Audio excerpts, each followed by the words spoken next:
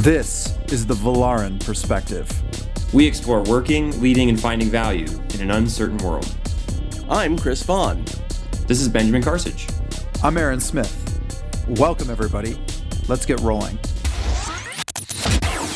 Welcome, everybody, back to the Valarin Perspective. This is going to be a pretty fun one for us because we've got Ahmed Sidky here, who is not just a super agile guy, but also somebody we've had the pleasure of working with and becoming very close friends with over the years. And we've been really excited because we obviously love to pontificate about all kinds of random topics in this space, but it's going to be really interesting to hear his perspective and dig in with him on some of this fun stuff. So we're going to keep it pretty casual, but hopefully we get into some meaty topics.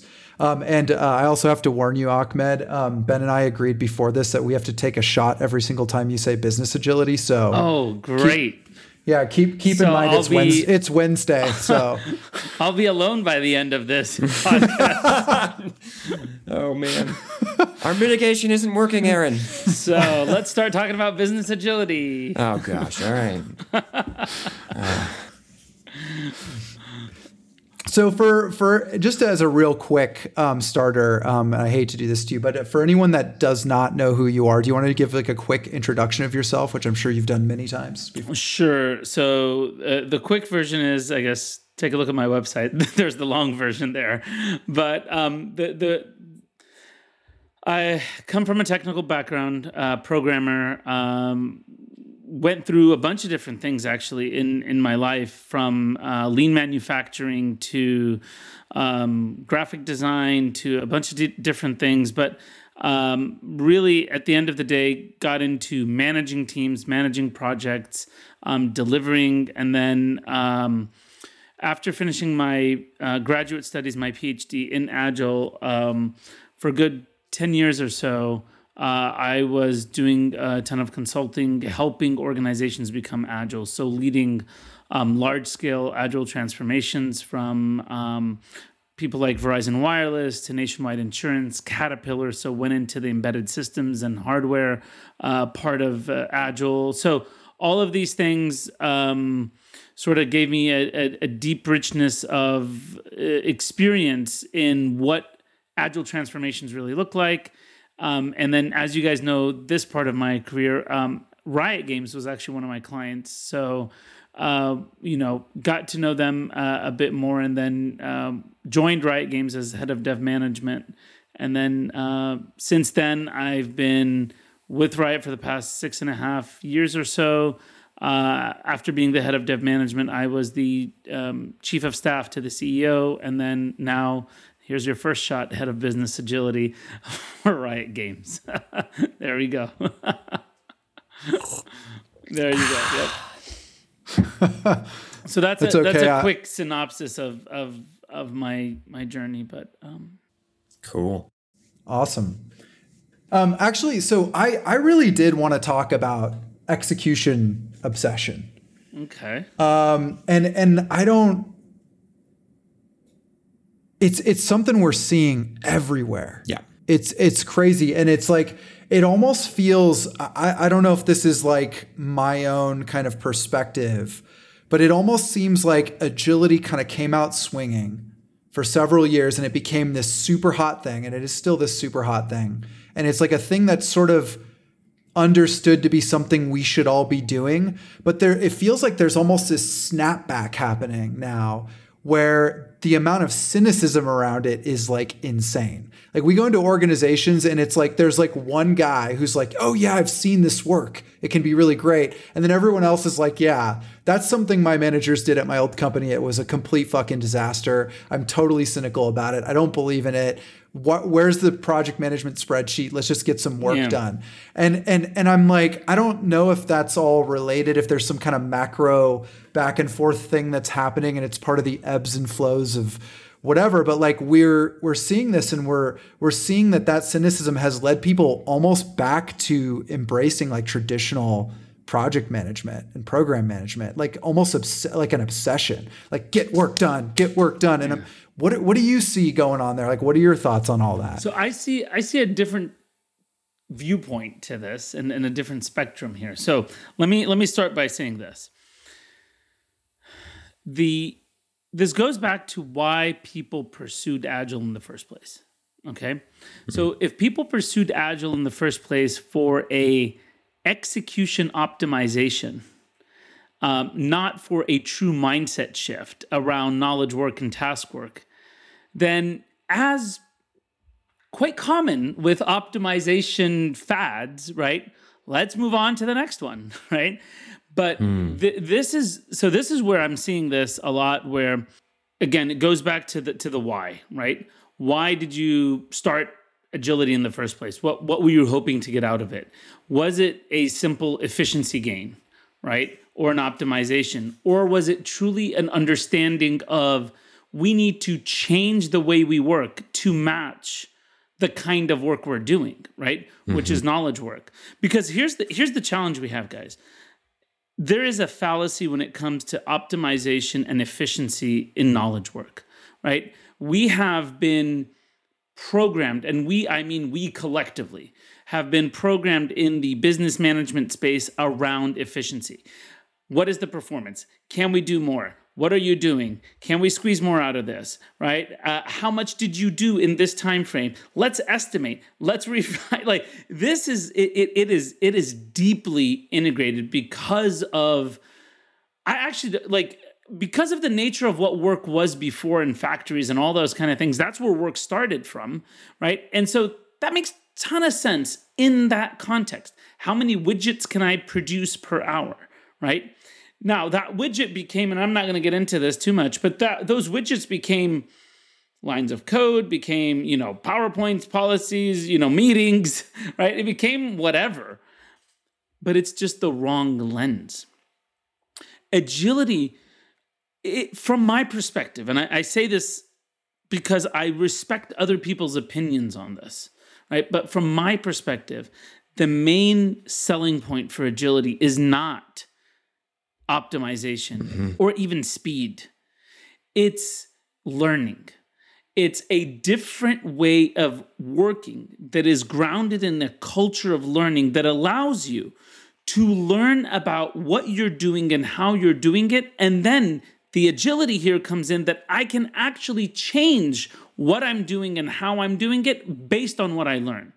That's the power of agility, right? It's not an optimization game. Right? There are, for some people, they realize optimization benefits. Great, congratulations, enjoy it. But that's not, from my perspective, that's not the why. And so, to your point, Aaron, is there a sort of a people going back to this optimization efficiency game? I think a lot of people haven't left it in the first place, right? Yeah. I think that's the perspective I have. They were just doing it for that purpose. And when you do it for that purpose, I'll be honest, sometimes it doesn't work. Agile is not the most efficient. Right. Collaborative meetings, oh my God, they take a ton of time. Co-creation takes a ton of time. Iterative. So when I look at it from that perspective, I'm like, if you went in for efficiency and you didn't get it, okay, actually try something else. Maybe you'll get better luck. You're not trying to optimize. Like you're talking about the optimization, and when we think about optimization, we think about work. Like we were optimizing work, and agility is designed around maximizing value and value over time. Yes, which again, this is my whole point. Learning is really important when you're in a knowledge space, right? Because you don't know what you don't know. Now, here's the problem with learning. Learning is very expensive, okay? When I'm on a path and I learn something new, what do I do with that? I have a plan. So if I'm working in a way that is not, quote unquote, flexible, agile, right? Then when I learn, I don't know what to do with the learning. It's expensive to incorporate the learning because I actually have to blow up my plans and apply this new plan. But if I work in an agile, flexible manner that has that learning built in, what that means is I can work in a way that as I learn, I can incorporate that learning without having to blow up my plans. That's why iterative development is iterative development, not for an optimization or an efficiency gain as much as for I can learn in smaller cycles. But again, iterative development doesn't work if you don't thin slice the product the right way, because then you lose the whole purpose. Right. Yeah. And one of the things I love that you said is learning is really expensive. And like that is absolutely true. But I also, one of the things that I balk a little bit at that is like, I know that when we say that, we're all of us collectively, back to your point, coming from that old world a little bit, where we go, oh my God, but learning's so expensive. How can we just sit around and make time for people to just learn stuff? That sounds insane. But again, there's a part of your brain that's like that optimization bias again, right? Like you're not forward projecting what the reduced risk is in that system, or what the costs that are being removed down the line. Like one of the things we've run into a lot is seeing that companies are still not investing in vision and direction and strategy a lot at all. And it's like, there's nothing more costly than spending 6 months building the wrong thing. I was going to say, so you think learning is expensive. What's more expensive is what? Not learning. Right? What's more expensive is actually not learning and building something that totally is the wrong thing. That, from my perspective, is a lot more expensive. That pops up this, and it's a question I've just run into so often: time horizon. If the only thing I can think about is the next couple of days, the next project I'm trying to do, the next feature I'm trying to do, optimization makes a ton of sense. When I think about the team in a longer term frame, learning makes a lot of sense. I want a highly, like we were just talking earlier today about preparation versus planning. Do you want a highly trained team that can attack any problem that emerges, or do you want to have a really good plan that tells you everything that's going to happen, which again may not even be possible in a rapidly changing environment? And when I hear you describing it, it's like there's the short-term bias is so strong. If I'm faced with a short-term problem, the payoff from learning is long-term. Like almost definitionally, because someone learns something and then they bump around and they do it wrong for a bit. And then over time they figure it out and they figure out how to get good at it. But that could be months sometimes or even longer. And do I want to invest the effort in helping someone learn and grow to be a better version of themselves? And if my orientation is always, I'm just trying to hit my next deliverable. I'm trying to finish my iteration, my sprint. I want my sprint to get done on time. And I think there's a lens here where my perspective again, it's more than short-term and long-term. It's the camera lens you're looking at, because it's all one continuum. Mm-hmm. It's just, are you zoomed out or are you zoomed in? Mm-hmm. Because I think it's a false perception that it is actually a short-term thing. There is no short-term thing, right? It's just, you think it's short term, but guess what? You're going to have to pay the price afterwards in other learning and other pivoting and other, but it's a zoom in, zoom out, right? Mm-hmm. Versus if you zoom out, you say, oh, great, you shipped that, but it's not valuable. Guess what? You're going to have to redo it. Right? And then it's funny. And then on the next project, what in that new short-term paradigm, you're still paying the after effects of those. Of course. Decisions you made in the past. So that's where I take it back to and you guys have heard me talk about this a lot. It's the mindset shift, right? It's, we live in a new world. What got us here won't get us there, right? Mm-hmm. The world is fundamentally changing. I actually think this whole COVID pandemic I think for a lot of people has helped them realize that it is a lot more volatile than we think.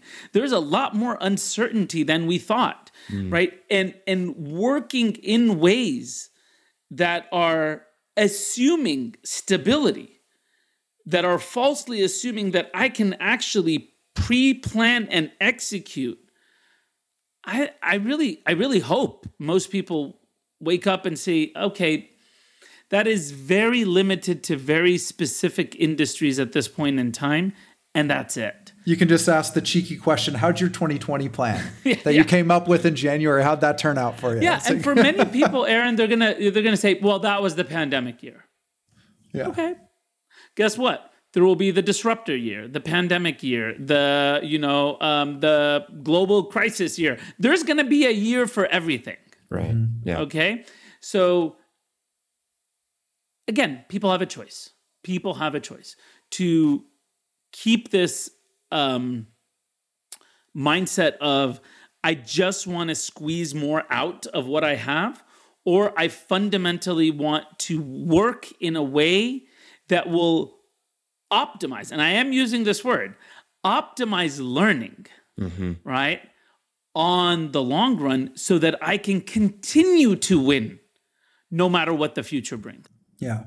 I think one of the things that is so interesting about what you're saying is this idea of us collectively and us as individuals being confronted with the brave new world. It's almost like the groundhog popping his head out and being like, wow, there is a lot more uncertainty out here than I thought.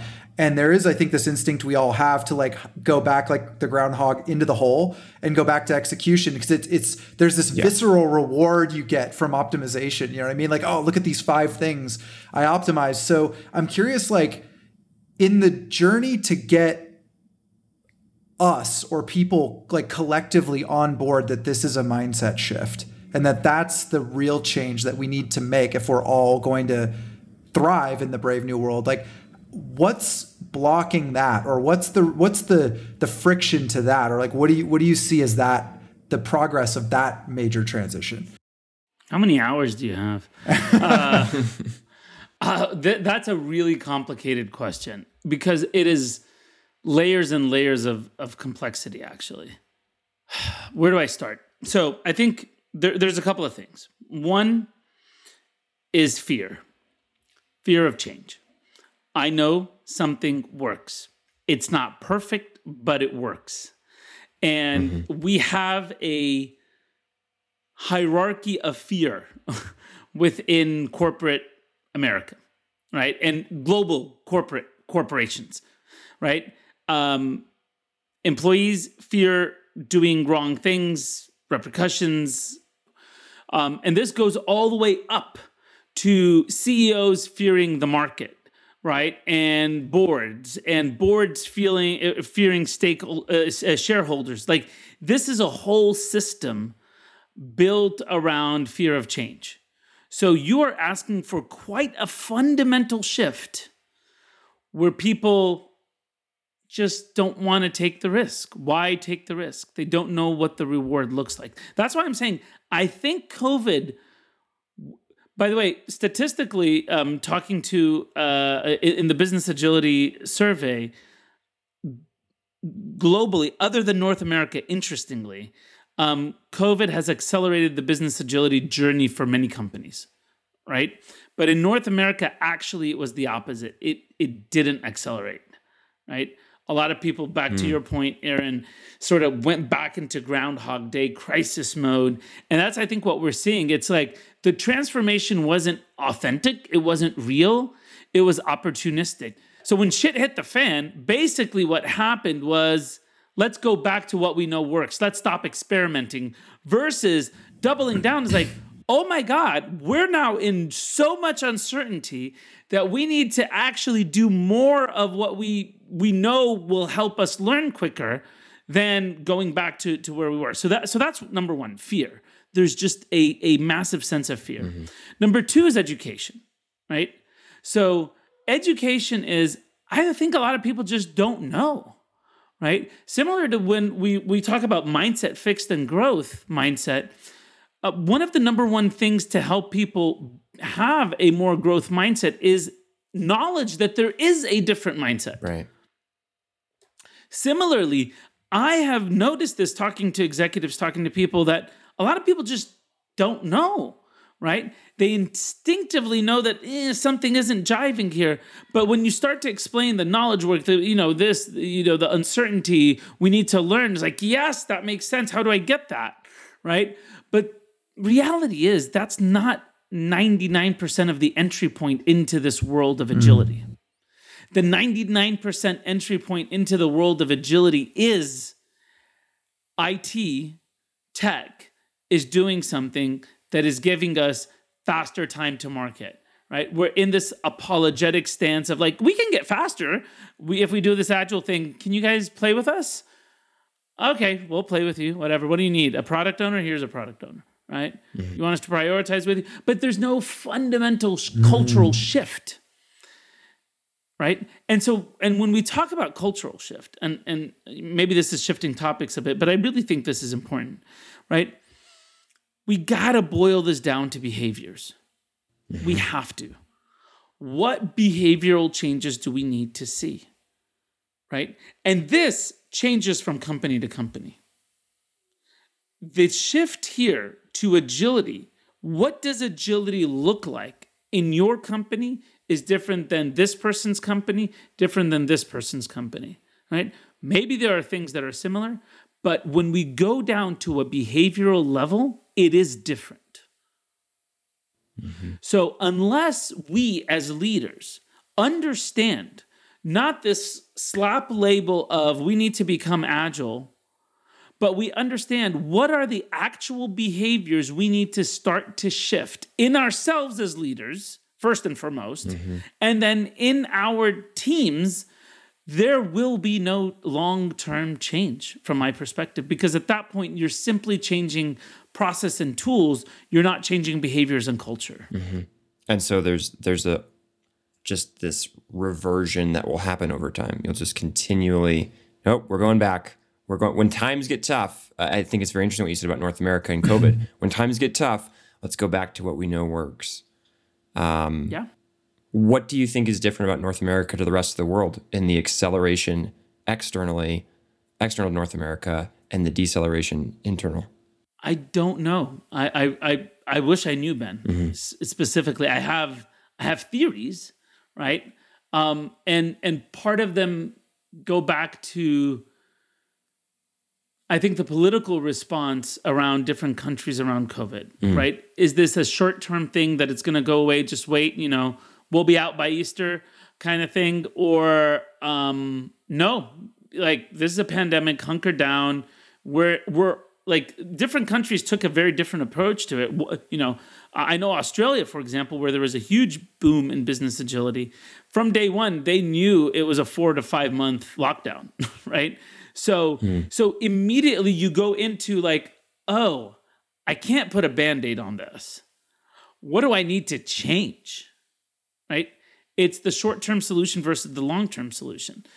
That's one hypothesis I have. The other is, I think the rest of the world looked at what's out there, right? Again, in a sense of, oh my God, what we have won't work. So what's out there? And you see this agile business agility stuff, and it made sense. And you know what? We're in a severe circumstance. Let's try it. Versus, I think the corporations in the US had more of that ingrained, here's the way we do things. Let's go back to what we know works. But again, all of these are honestly hypotheses. I actually don't know why the adoption outside of the US was more than inside. And again, this survey is not it's a small survey compared to where the world is. So sure, I'm sure the sample set wasn't that wide. But overall, nowadays, I'm hearing a different tone. So 2021, companies are looking to reemerge. Okay, are we coming back to normal? Yeah. But everyone I've talked to knows that the new normal is not the old normal, right? From how the workplace is set up, to mobility around employees, to the global nature of talent and time, we're in a new reality. I don't even think I have fully grasped yet. And I'm okay not grasping it because I know it's going to change over the next year to two. Even more of a reason to look at agility as truly agility, not just an optimization play, but saying, okay, since we don't know, let's invest in systems of learning, right? Quickly, super quickly, so that we can actually remain resilient, flexible, and free to win with our customers, no matter what this crazy future brings us. That's, I think, going to be the winning formula, right? Not a short-term view of this pandemic and it's going to go away and we'll be ready for the next one with a contingency plan. No, I think, I don't know. I think this is a wake-up call for those who want to wake up that we are in a new world order. You're listening to The Valarin Perspective.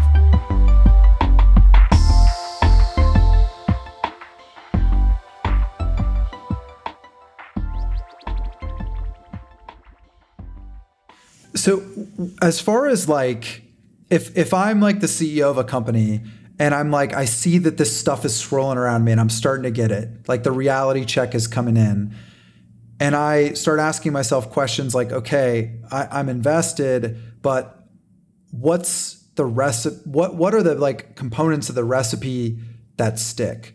Like, is it leadership? You mentioned culture. Like what are the things I need to focus on? Like, what are the things that you see that actually work in those companies or those groups that are like, okay, we're going to take this seriously and actually start building this transformation in? So it's fascinating. It's actually quite simple, but it's very hard. Mm-hmm. It's leaders changing. It really is that simple, Aaron. I've seen this stick when leaders decide that they will change, that they will set a new normal, that they will work on their own comforts and behaviors. They're going to stand up and be vulnerable. They're going to talk to people about their own failures, right? They're going to create psychological safety. They're going to make sure themselves that the quote unquote back office, finance, HR are partners with the business, not the police of the business, right? They themselves are going to make sure that we have customer centricity and we bring the voice of the customer, and where they take ownership of this transformation versus it is a thing amongst a bunch of other changes we need to do to operate the business. Mm-hmm. Mm-hmm. Right? Again, coming back to that execution lens. That's it. Yeah. If they see this as we need to shift the culture of the organization, well, culture, I believe, is shifted first and foremost by the leaders. They set the tone, right? And what that requires them to do is educate themselves, which is an investment of time, right? It requires them to be vulnerable. We talked about failure earlier, and openly admit that I don't know all the answers. I need to empower, I need to work with, right? Those are really hard things for leaders. They are. And depending on people's personalities and what they grew up learning and their mental model around leadership, for some people, that is a weak form of leadership. For others, they understand that is the empowering leadership, the servant leadership that actually will inspire people to step up, right? There's something there. Yeah. I want to actually pull from an experience of having you be the discipline lead for dev management, because I remember actually that style of conversation, and because you actually and especially hearing you talk about this now, it's like this makes a ton of sense. Why? You modeled that. You were often vulnerable, and you're also correct in that there was sometimes, and I'm sure you felt it and heard it, judgment towards you around that. Because at some level, what do we want? We want the leader that's going to stand up and say, don't worry, everyone, I've got this. I know the answers. I will get us out of whatever difficult situation we're in. And you would stand up and say, we're trying to figure this out. This is all part of the plan I just made up. Yeah. And you did that frequently. And again, there was judgment leveled at you. And again, I know you're aware of it. Because it was a different model of leadership, and it wasn't. I think this is actually something where I'm thinking about it, and I'm like, this is really hard. It's really hard, not just because you were changing, and I believe your change had a positive impact on the entire discipline and how they viewed this. Even there, though, the layers below you hierarchically were pushing back with a message that said, don't do that. That is outside of our operating model. That's outside of our norm. That's outside of what we want from leaders. Yeah. And you're right. Like, I don't have a ton to comment there, but it was very hard. And because it's so hard, I think a lot of people may start it and not continue it. And so back to the question, what will make this stick? It's simple, but it's really hard. Right. Yeah. And really complicated. Yeah. But it's again, it's not rocket science. It's when leaders stand up and do this and do it with power and conviction and belief. And Aaron, you talked about this earlier, vision. You may not know how to get there, but you have to show people where you're going. Right? Like that's the key. If you stand up there and say, I don't know where we're going, I don't know how we're gonna get there, but please follow me. Yeah, that's not gonna land well. But if you say, people, here's where we need to go, and explain the why. And if you don't know the how, that's okay. Right? And if you make mistakes along the way towards the how, you gotta own them. You know, and I think, yeah, go ahead, Aaron. Oh, no, sorry. I did not mean to cut you off, but one of the things like that I find so fascinating about this is that I've seen it work the way you're describing it. And it's weird because you can't draw this very linear connection between I did a thing, I behaved in a certain way, and then these results happened, these operational results happened. So it's so much harder to derive that the sense of value that we're all used to, or the sense of accomplishment that we're all used to, because, you know, I think Ben's talks a lot about, I can't remember the author, but it's like you come out with one of those deliberate cultural linchpins, and you repeat it over and over and over, and you live it over and over and over until it just like becomes part of the soup that everyone lives in. And I think that what's crazy about that is it's so hard to get there because you don't get immediate payoff. You know what I mean? Like you have to like constantly recalibrate. And it's millions of micro recalibrations happening amongst all those leaders in the organization every day. And you have to, like you said, you have to have the vision to kind of stay the course and focus. Yeah. And then only after that investment has that long tail payoff do you start to see the rest of the org transforming. And so I get why this stuff strikes a lot of leaders as an intangible. They hear this stuff and they're like, you know what? Like that all sounds like some lofty philosophical crap. And like, I get it. And it's like, no. Like if you do nothing other than this, literally nothing else other than this, I guarantee you will win more than you're winning right now. I think, well, and there's three words that were coming up, and it's like patience. You need to have patience. Perseverance. Yes. You need to have perseverance, and you have to actually believe in it. That can be so hard because you're going to get challenged at every step of the way, like by multiple layers of the organization, especially if they're still entrenched in that old way of operating, asking you, why aren't you getting this thing done? What? Hey, yeah, no, and I mean, how many times did this happen to us? Where we would be in a situation and we're like, no, this is how you attack that problem. And they're like, yeah, I know, I get the like highfalutin, the agility values and all that, but like we need to solve problems right now. And I'm like, I know. You need to actually focus on the culture of that team. And it's like, oh yeah, I get it. But like, could we why don't we just estimate again? Maybe if we just did a better estimation session, we'll get better results. And it's like, no, like, and that disconnect, you're constantly confronted with it. It's like it's endless, really the pressure. Yeah, I mean, it's two things come to mind as we're talking about this. One is recognizing that this is a deeply human journey.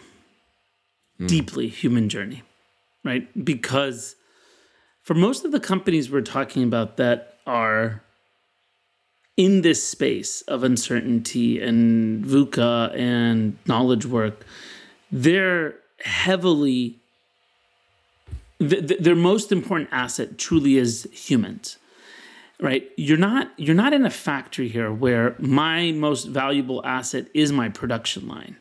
And if I need to shift my strategy or build a new model of the car, it's all about how do I optimize that factory line and how do I change the robots and how do I... No, you're talking about a whole different... You're talking about humans, not robots, right?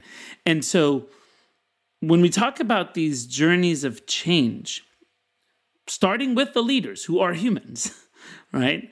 All the way down, humans need humans to inspire them, not systems, right? I'm not going to be inspired by a system. I'm going to be inspired by a human, right? And so whether that comes from the top, the side, wherever, I've seen change come from wherever, but it sustains when the top leads it, right? So and interestingly, and I think people forget this, the most agile part of any organization is its people. That is the most agile, like no system you put, no process you design will be as agile as human beings. And the opposite is true. No, systems are not as rigid as human beings can be. So you can put the most agile system in the world and you have just some people who are like, hell no. Right? And you can put the most rigid system and have people that get it and will make the most agile organization out of it. It's about people. And once you realize that, you have an oh shit moment. It's like, I can't force that. I can't measure that. It's patience, it's perseverance, to your point, Ben, right? And it's not linear because people aren't linear, right? People are extremely complex, right? And many times irrational about change. And one thing can inspire them and the same thing can uninspire someone else. And it's a high-touch journey where leaders have to spend time talking to leaders, right? So if you go back and reflect on our time together, it was high touch, right? It was like we talked a lot. We spent a lot of time together. We ate a lot together. We spent time together. It was like high touch. Why? Because we are going deep into beliefs, values, habits, mindsets, and we are slowly showing different perspectives. You can't do that fast. You shouldn't do that fast, right? It takes time because you need to trust the person you're listening to.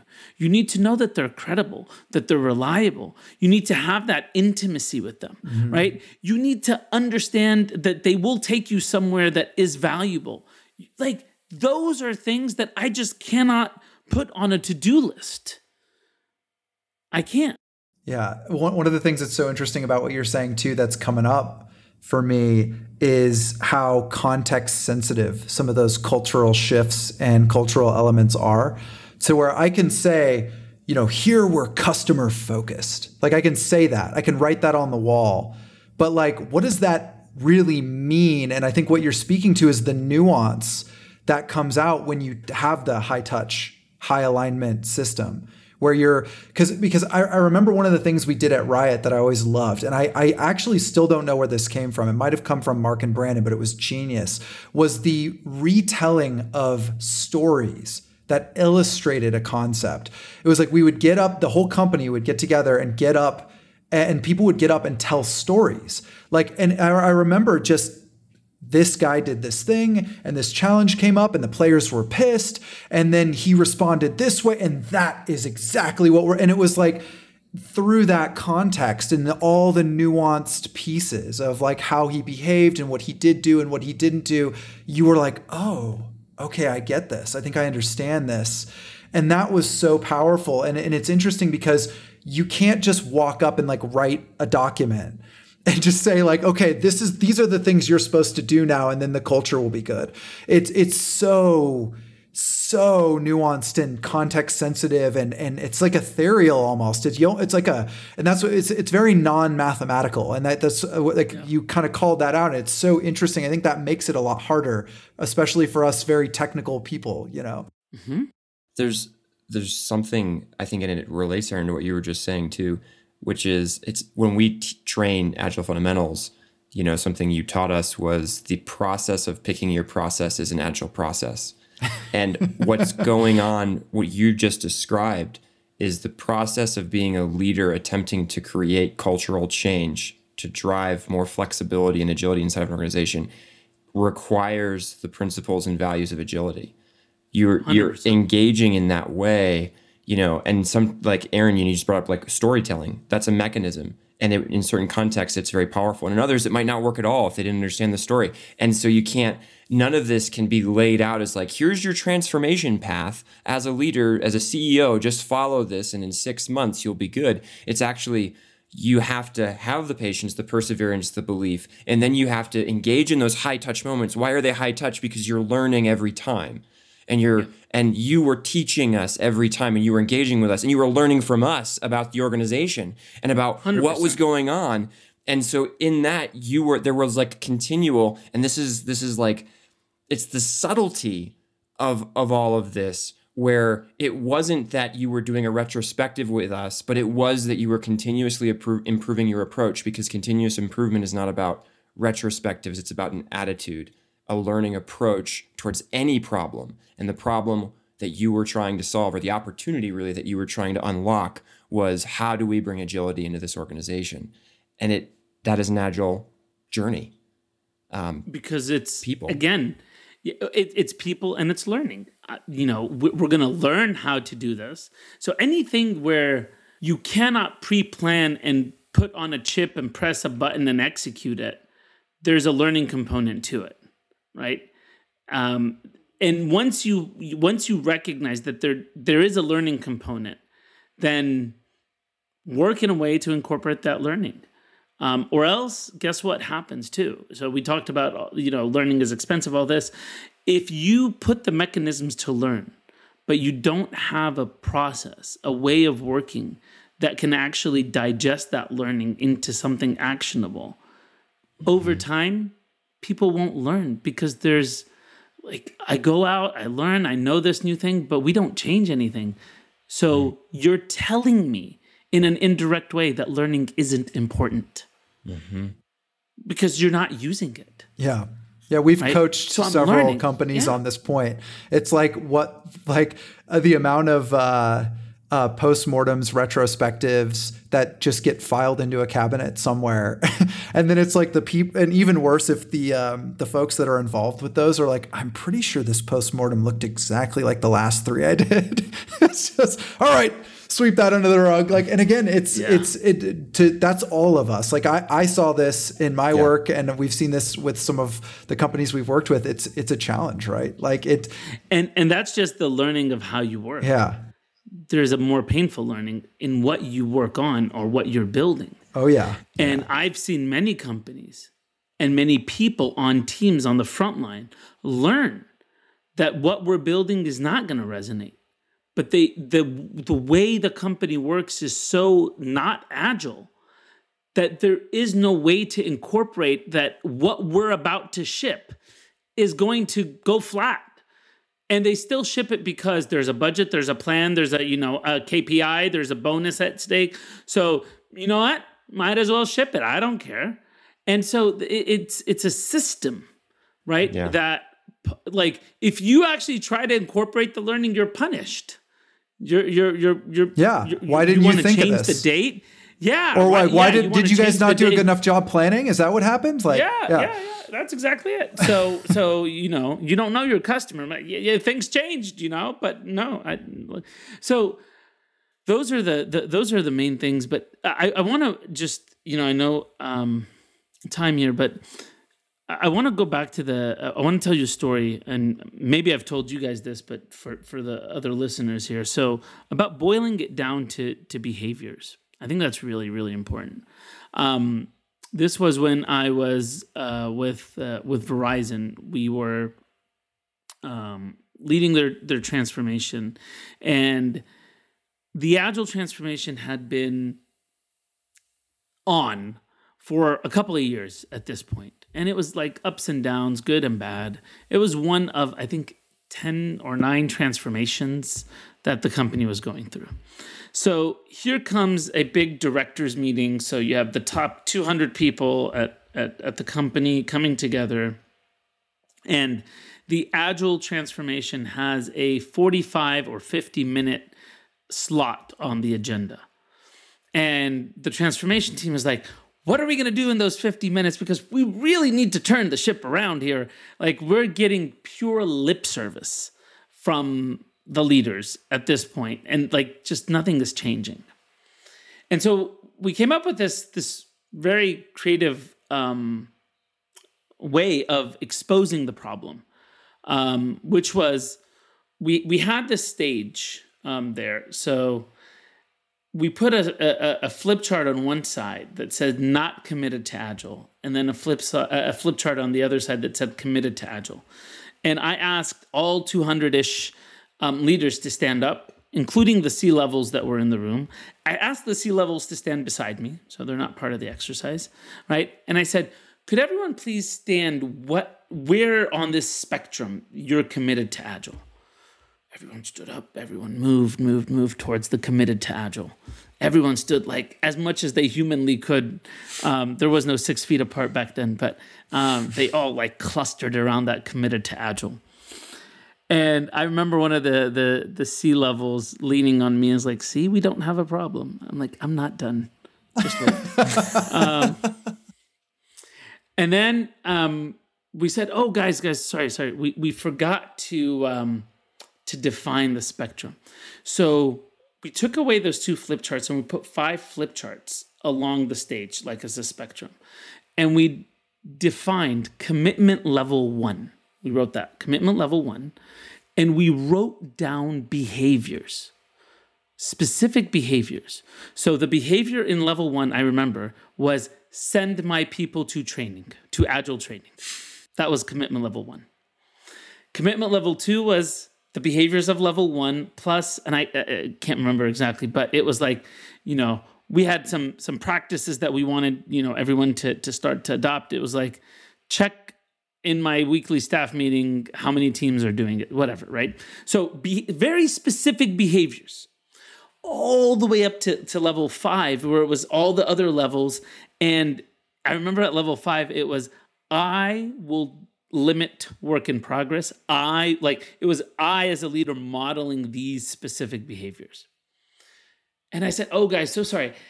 Please read these 5 levels of commitment and stand what you're beside the flip chart that you're actually doing. And everyone just like walking across the stage, everyone almost to that level 1. A few people at level 2, and I'll never forget, one individual at level 3. And then I leaned on the C person, I can't remember who it was. I said, that's your problem. That's your problem right there. You have words of committed, but when you boil it down to behaviors, what are they committing to? Send my people to training. That's not going to change an organization. Yeah. Right? And then this is the key. I told them, now, each VP, gather your directors around you and stand at a level that you're committing to. And we will publish these levels of commitment publicly to the organization. And the I think it was the CMO and the CIO together said, wait, let's talk all together and all of us commit to one level. I'm like, okay. Right? So it took them 2 weeks to do it, but they all committed to level 4. They committed to level 4. They sent out an email to the organization saying, here's exactly what we're committed to and hold us to this. And that was the real spark of change in the organization. It wasn't send my people to training. And so really just wanted to illustrate that story from two perspectives. One, boil it down to behaviors.